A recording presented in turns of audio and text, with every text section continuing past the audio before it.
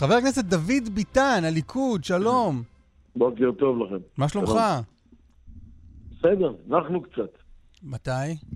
בשבת? בשבת, כן. זה באמת היה כזה אירוע קשה, העברת התקציב? לא, זה לא אירוע קשה בכלל. ואתם אפילו לא העברתם תקציב. מה זה? היה אירוע קשה ואתם אפילו עוד לא העברתם תקציב. לא, קשה מבחינה פיזית, שאתה צריך להיות כל היום יותר מלילה אחת בעניין הזה, אבל זה לא אירוע, הם ניסו, הקואליציה ניסה ליצור אירוע, כאילו יש מאבק, לא היה שום מאבק, על מנת ליצור, הם רצו ליצור תמונת ניצחון. זה לא פעם ראשונה שמעבירים תקציב במדינה, וברגע שיש לקואליציה רוב, היא מארגנת רוב, אז היא מעבירה אותו, אין לזה ויכוח.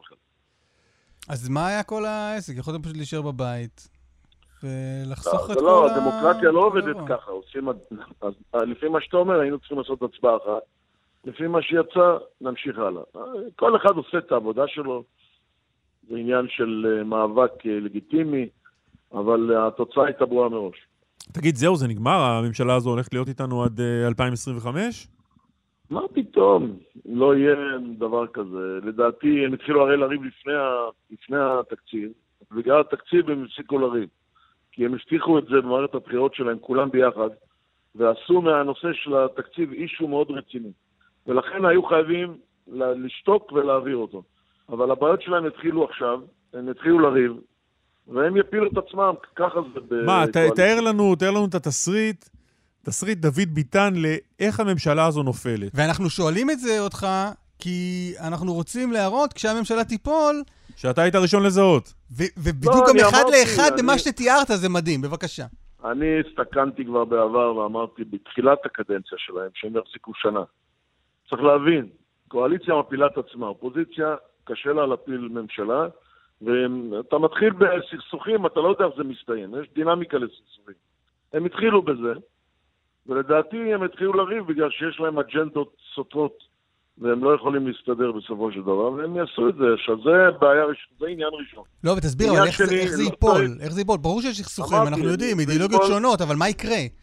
לא, זה ייפול מכך שהם יריבו. הם יסתכסכו ביניהם, ואז, ואל תשכח שלאור העברת התקציב, לכל מפלגה קיבלה את מה שהיא רצתה, ועכשיו קל להם יותר לריב. זה אופציה ראשונה. אופציה שנייה, לא צריך לזלזל באופציה של גנץ. היא קיימת. ברגע שגנץ יסנה אותם יותר מאשר את ביבי, אז הוא יעשה את הצעד הזה. כרגע הוא לא מאמין לביבי, אבל בסוף הוא כן יבין שזה הדרך היחידה שלו להיות ראש ממשלה.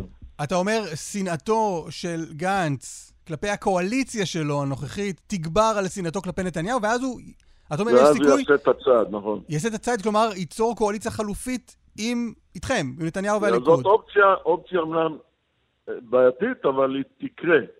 כי הסיכוי היחידי שלו להיות ראש ממשלה זה רק בשיטה הזאת. אין לו אם לא, הוא לא יהיה ראש ממשלה.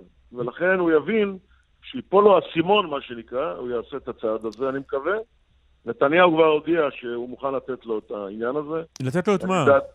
לתת לו את רשות הממשלה.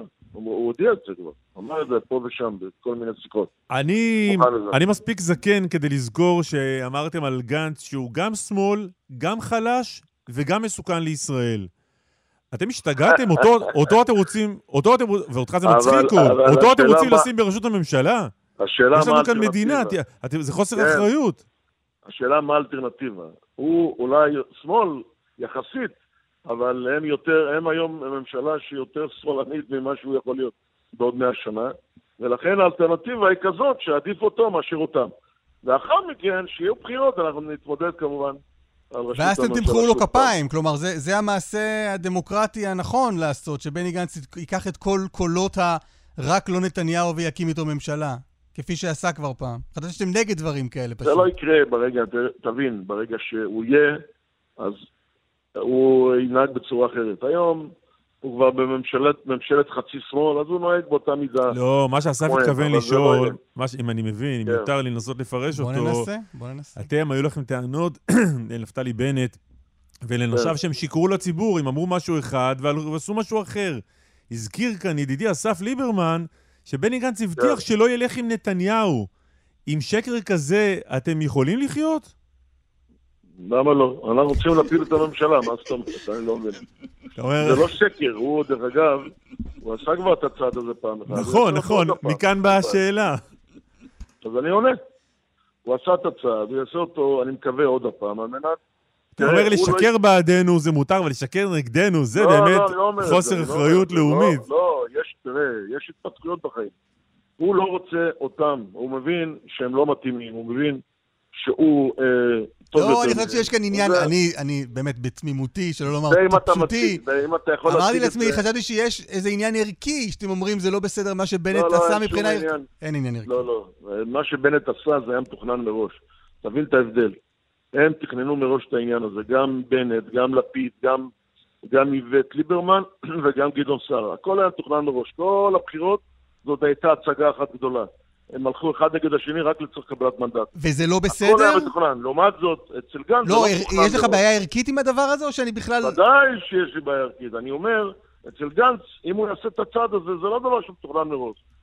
זה קשור למציאות שמתרחשת, זה הכל, אבל אין תכננו את זה מראש. לא, אבל אם אתה חושב שזה לא... אני לא יודע, אני טועה אם יש טעם להמשיך בקו הזה, אבל אם אתה חושב שזה לא בסדר, שלוקחים את קולות הבוחרים שחשבו שמצביעים לדבר אחד, ונותנים את זה למחנה השני, אז זה גם לא בסדר עכשיו, וזה לא משנה אם זה מלכתחילה או בדיעבד.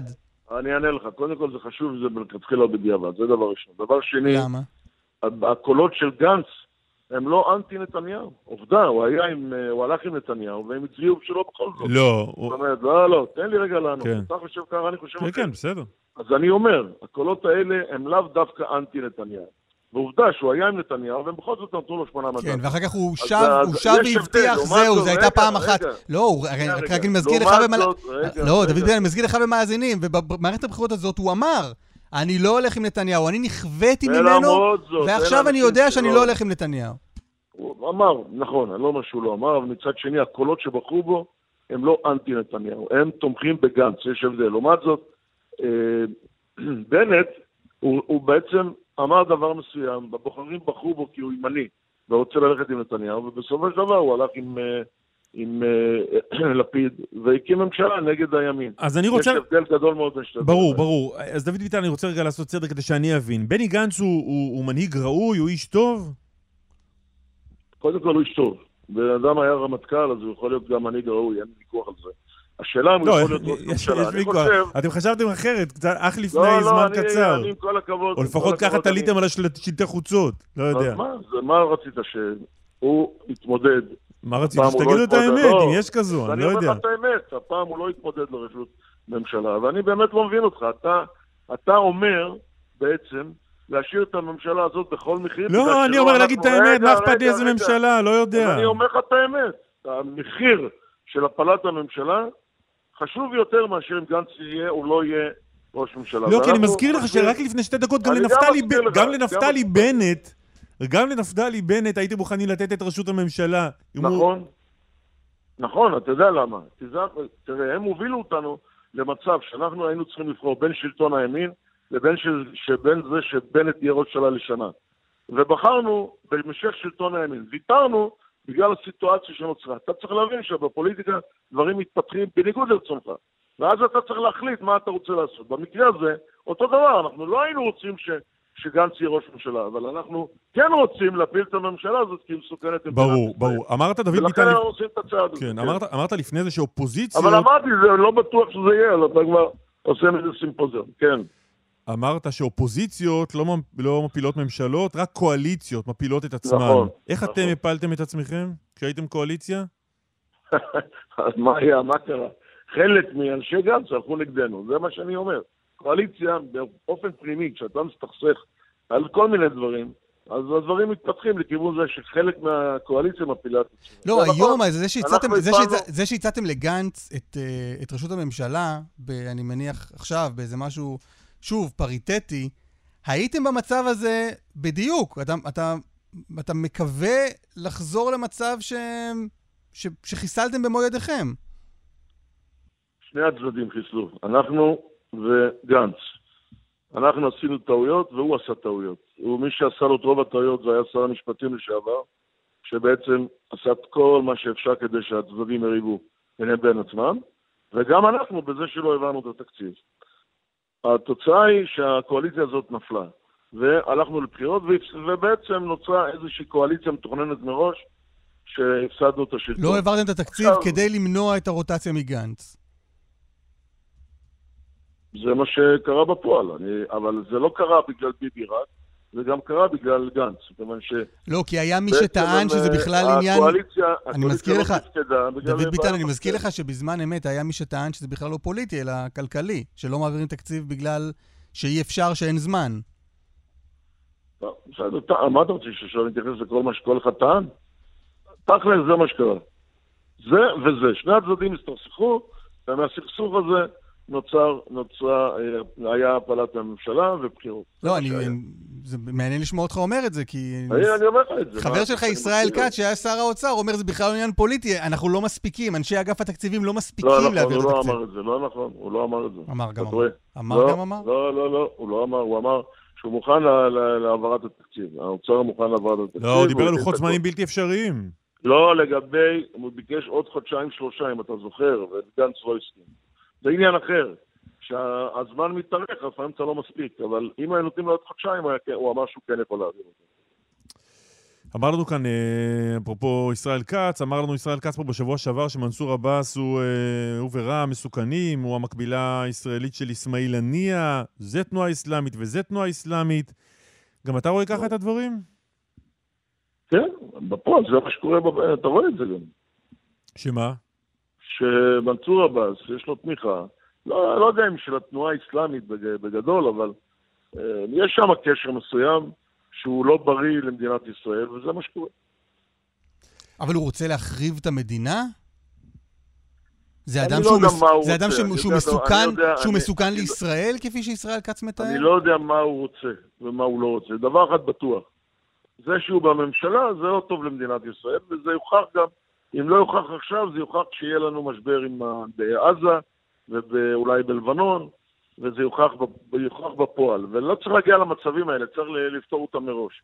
וזה מה שאמרנו מראש, וזה לא קורה היום. ראינו תמונה של כמה מאנשי הליכוד, ואתה ביניהם יושבים במזנון, תוך כדי דיוני התקציב, יושב לו שם מנסור עבאס, אתה מימינו, יואב גלנט משמאלו, נדמה לי שאני מזהה שם גם את אופיר אקוניס ואת ישראל כץ. גנץ? לא, ישראל לא היה. גנץ היה. אוקיי.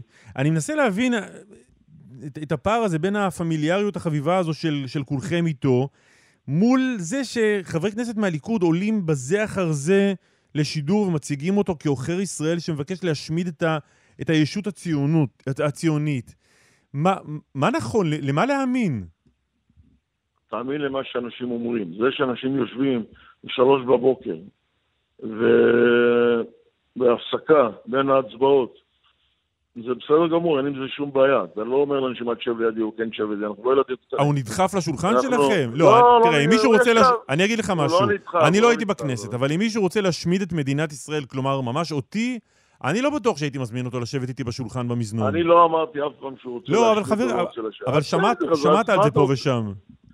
שמעתי, אני לא שמעתי את זה גם כן, דרך אגב, אני לא יודע מאיפה אתה שומע את הדברים.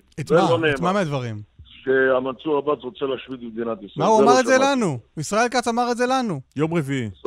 אני לא שמעתי. נשלח הלינק דרוקמן, תסדר לינק לרעיון לדוד ביטן.